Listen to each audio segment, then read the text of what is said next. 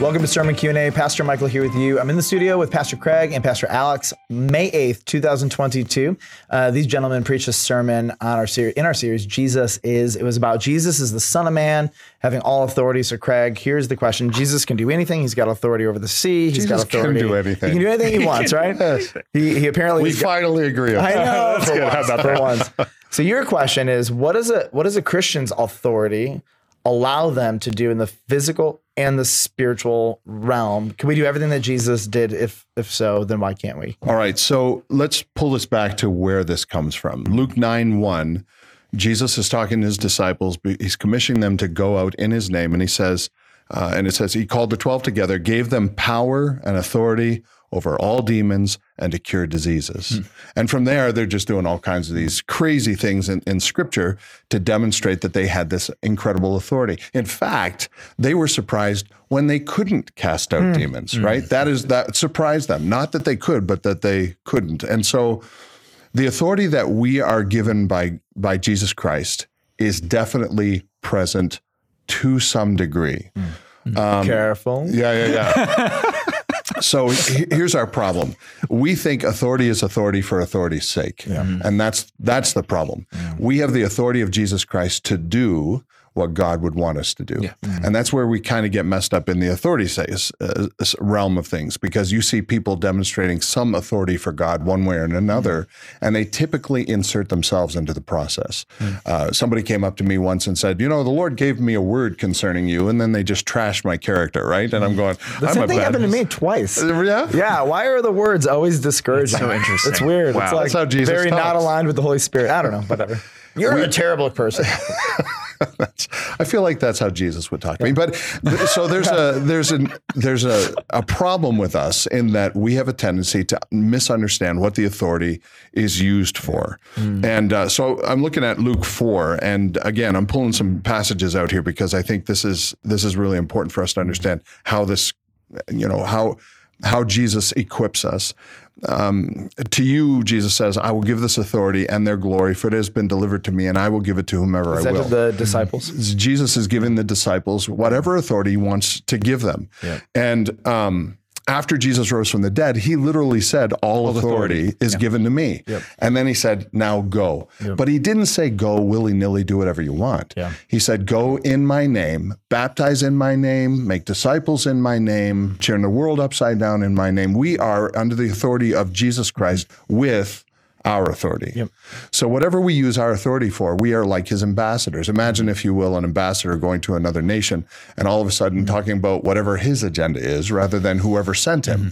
He wouldn't have his job very long, right? And he would get a bad name for himself. We are ambassadors of Jesus Christ because we carry his authority, not ours. I think it's important to note that the disciples had the authority to cure diseases, cast out demons, but also what you see is Paul says that one of the signs of an apostle, one of the ways that you know that this unique office, that they're a true apostle, is they can do signs, wonders, healing, miracles, etc.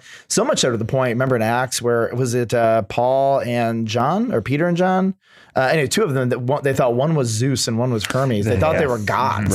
And ironically, it was not Paul who was thought to be Zeus. I think it was Peter. Anyways, but the power that they had, that people actually thought like they must be some kind of gods.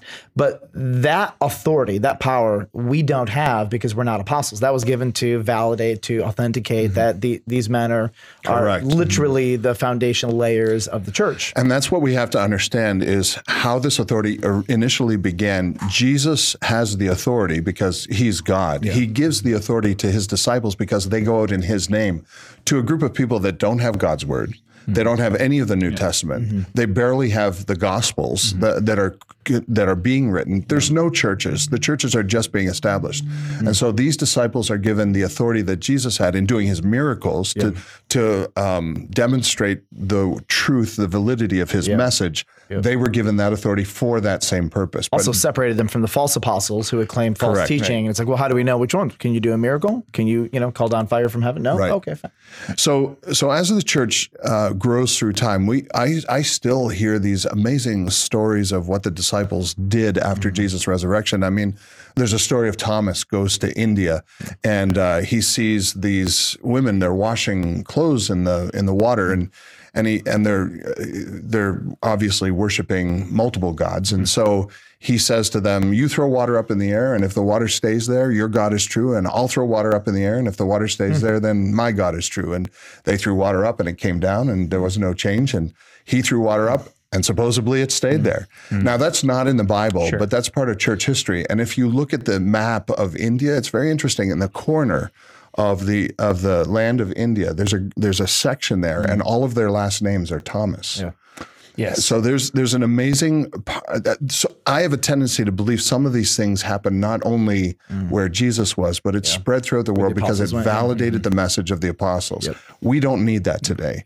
That authority. It'd be nice. And I think it's worth noting too that we hear still about miraculous things happening today. But where are they happening? They're happening in the least reached places of the world, where missionaries are taking the gospel as witnesses to place people who have never heard it before. And that's where you see I am amazed by these. I'm hearing the same stories. I'm amazed by these stories. People are talking about Jesus appeared to them and whatever, and then their villages become converted because there's no Bible in their Seems midst. like dreams and visions seem to be more of a perpetual reality over the last 2,000 years. It's interesting when you talked about Thomas's miracles. When you read throughout church history, there's a lot of miracles attributed to the apostles when they spread out over the world to start to spread the gospel and build churches. But there aren't really almost any miracles attributed to their disciples. No, there's not. The church tradition really focuses on the miraculous works of just those guys, which is really consistent with Scripture. Now, whether they happen or not, we'll figure it out when we get to heaven. But it wouldn't be surprising if it did, because that was how they were authenticated. But it is interesting that seemed to have stopped with them, and then their pastors and their pastors after them now didn't do it. Let's talk about what authority we have, because that's a good. What can I do? Can I raise the dead? Okay, good question. Yeah.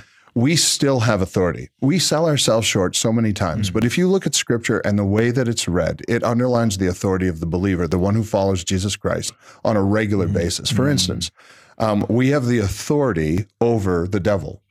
That's clear because it says, if you resist the devil, he will flee.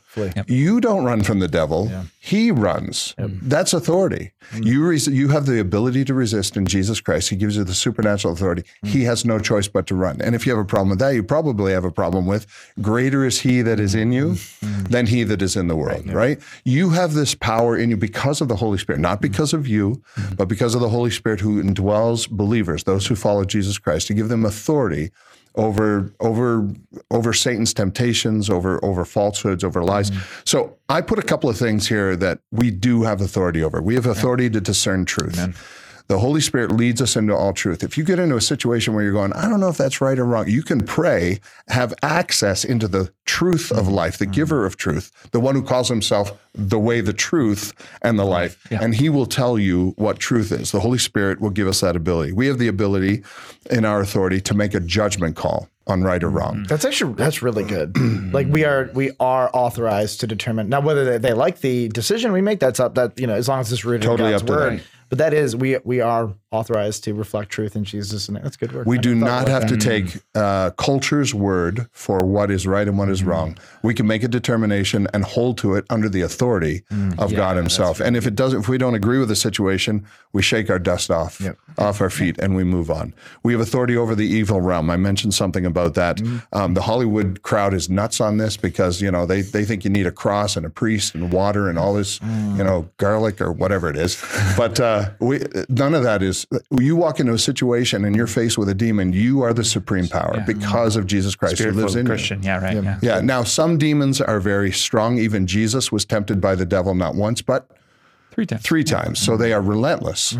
But ultimately, we have the authority over the demonic realm. We have authority to use God in every situation. You have the authority because of God's word to insert God's truth in every situation that you're in. And that's why Paul says, I'm not ashamed of the gospel of Christ.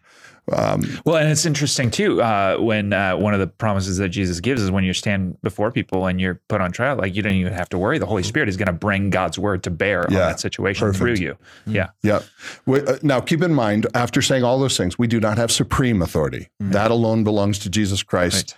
Right. And even Jesus prayed, not my will, but yours be done. Even he submitted himself to the will and the authority of the Father. That's good. So we're living between really the apostles who had a unique level of power and authority. There's also in the future, like we'll judge angels, we'll have authority in that way, we'll rule over the world, but there's this in between where we have power and authority over the demonic realm and to use God's word and to use God's word in Jesus' name. And I think that that's huge. And to to be witnesses, to continue spreading the gospel, right? That's the point of this whole time, that this in-between time is get the gospel to as many people as you possibly can. You have authority to do it. You're authorized to do it. That's good. Thank you for that. So in closing, I would say, please keep in mind, this isn't the authority to do whatever you want willy-nilly, to tell people what to do in the name of Jesus, whatever it is. You got to be careful of that. You start putting on white suits and shining the light on yourself, you might have an ego issue with the authority that Jesus has lent to you.